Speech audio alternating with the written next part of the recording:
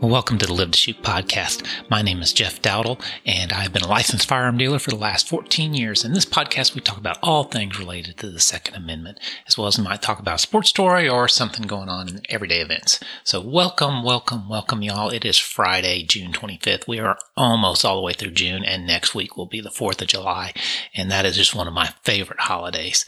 And I appreciate y'all listening to me. I took last week off. It was the first week in 70 plus weeks that I had not done a podcast or sent out one of my newsletters, and I was just mentally exhausted and did not feel like doing it. And so I'm back at it again, and I try and keep these podcasts under 15 minutes or so. I just want to make it something easy and quick that you can listen to, get you some quick information. I like the podcasts I listen to fall into two categories in terms of length. I've got my ones that are short enough that I can probably listen to an episode as just one walk around my block. The others fit into, I can listen to it on my drive home or drive into work, or, run a trip to the grocery store or something like that. And so hopefully my podcast kind of fit into your daily walk around the block and just get a quick little bit of information. So no shortage of things to talk about. I had a whole list, but leave it to our president to come out and open his mouth. And, that kind of derails what my original topics were that I was going to talk about. But a couple days ago, he and Attorney General came out and spoke about their plans for reducing the upswing in violent crime and what they were going to do about it. And really, they didn't really talk about violent crime. They really talked about guns. They didn't discuss anything like assaults or rapes or anything like robberies or anything like that. It was all around guns. And Attorney General Garland spoke and kind of laid out the plan a little bit. And then our wonderful president stumbled up and he made his comments. And I just want to talk about some of the things he said. So, right out of the gate, he comes swinging and he says, for folks at home, here's what you need to know. I've been at this a long time, obviously, and there have been things to know that work that reduce gun violence, not violent crime, but gun violence and violent crime, and think that we don't know about, but things we know about. Background checks for purchasing a firearm are important. Newsflash, we do background checks. Okay? A ban on assault weapons and high-capacity magazines. We tried that. It didn't work. And again, we'll go back, don't want to go into what is an assault weapon. And no one needs to have a weapon that can fire over 30, 40, 50, or even 100 rounds, unless you think the deer are wearing Kevlar.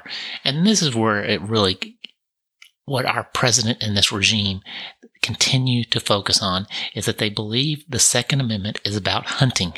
The Second Amendment has nothing to do with hunting. They were taking that for granted.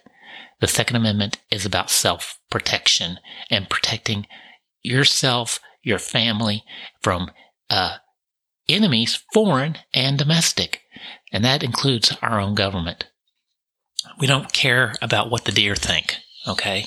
We're more concerned about you, President Biden, than he. But then we've come up with a new bad guy, and that is me, your dealer, your FFL dealers. He says, in our conversation, first we discuss cracking down, as you heard from Attorney General, on rogue gun dealers. He says, today enough rogue gun dealers feel that they can get away with selling guns to people who aren't legally allowed to own them. Gun crime is not related to rogue gun dealers. Majority of all gun dealers out there are wanting to do the right thing. They want to keep the law, and they're the first line of defense, actually, to keeping weapons out of the bad guy's hands. He said, then he does a stat. The last time we had data on this issue of who was purchasing guns was more than 20 years ago. 5% of gun dealers, it turns out in the study we did, showed that 90% of illegal guns were found at the crime scene were sold by 5% of the gun dealers. 5% sold 90% of the guns found at crime scenes.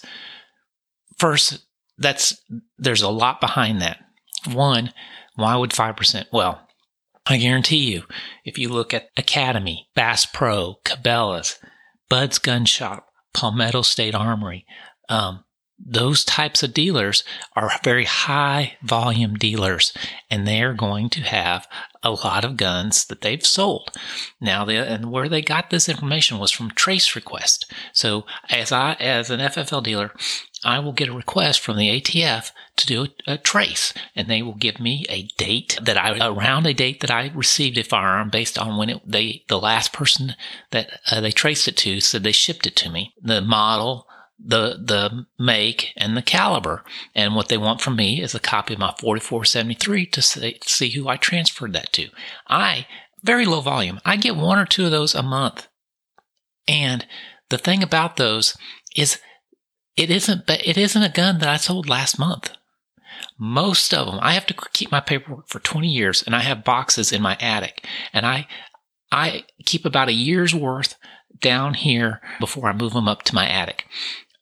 I am going back to, typically right now, the trace requests I get are around the 2014, 2015 time frame. 6, 7, 8 years ago is with this trace request. So from the original time of purchase, it is 6 to 7 years that they're going back. So this is not something that's immediate. So that gun dealer that sold that gun, yes, he may have been the original seller, but it's taken 6 or 7 years before that thing makes its way through a string of different transfers, potentially, before it shows up at a crime or at a location that is where it's unidentified about who it belongs to. So it is a very misleading stat. We know the guns that they're getting illegally. They are not purchasing them from dealers. They're purchasing off the street. I'm sorry. When he starts coming after us as gun dealers, that is a big thing, because, again, we are not the problem. The government is the problem. And, we need to continue to fight on this topic. They're not letting up.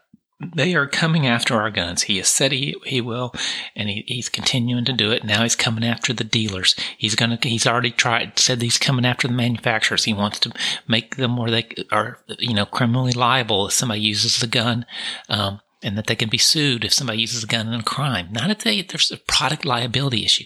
If they just use it in a crime, you can sue the manufacturer. Those are the types of things that he wants to do. They're coming at every angle to come and get our guns and take them away from us. And why? So they can control us. Gun control are not about the guns. It's about the control. So we have to keep an eye on it. We've got the 2 other issues out there right now in regards to the definition of the frame and receiver, and the definition of pistol braces. I still encourage you to go out there and make comments on those. I'll put links to those in this podcast. Right now, I believe the frames and receiver, we got over 70,000 comments there, and the pistol brace is over 100,000 comments. And you understand that typically these types of things only get maybe a few hundred comments. So we need to overwhelm them. We have to stand up. There's a lot of good things going on out there. Texas and Missouri just passed their Second Amendment sanctuary laws, and the Justice Department is not happy about it, and they're coming after them. And the Attorney General from Missouri and the Attorney General from Texas, Paxton, sent scathing letters back to them. That great thing that you are not going to step in here and overreach your authority. This is a state issue, and it's not a federal issue. And that's the way we've got to approach all of this. So we have to continue to fight. Go out there, make comments, contact your rep. But, this regime that we're under is ridiculous, and we've got to do something about it. We have got to keep fighting. We have to get out there, because they are coming for our guns, and they are not going to let up till they get them. So take care, have a good week, and I will talk to you next week. Thank you.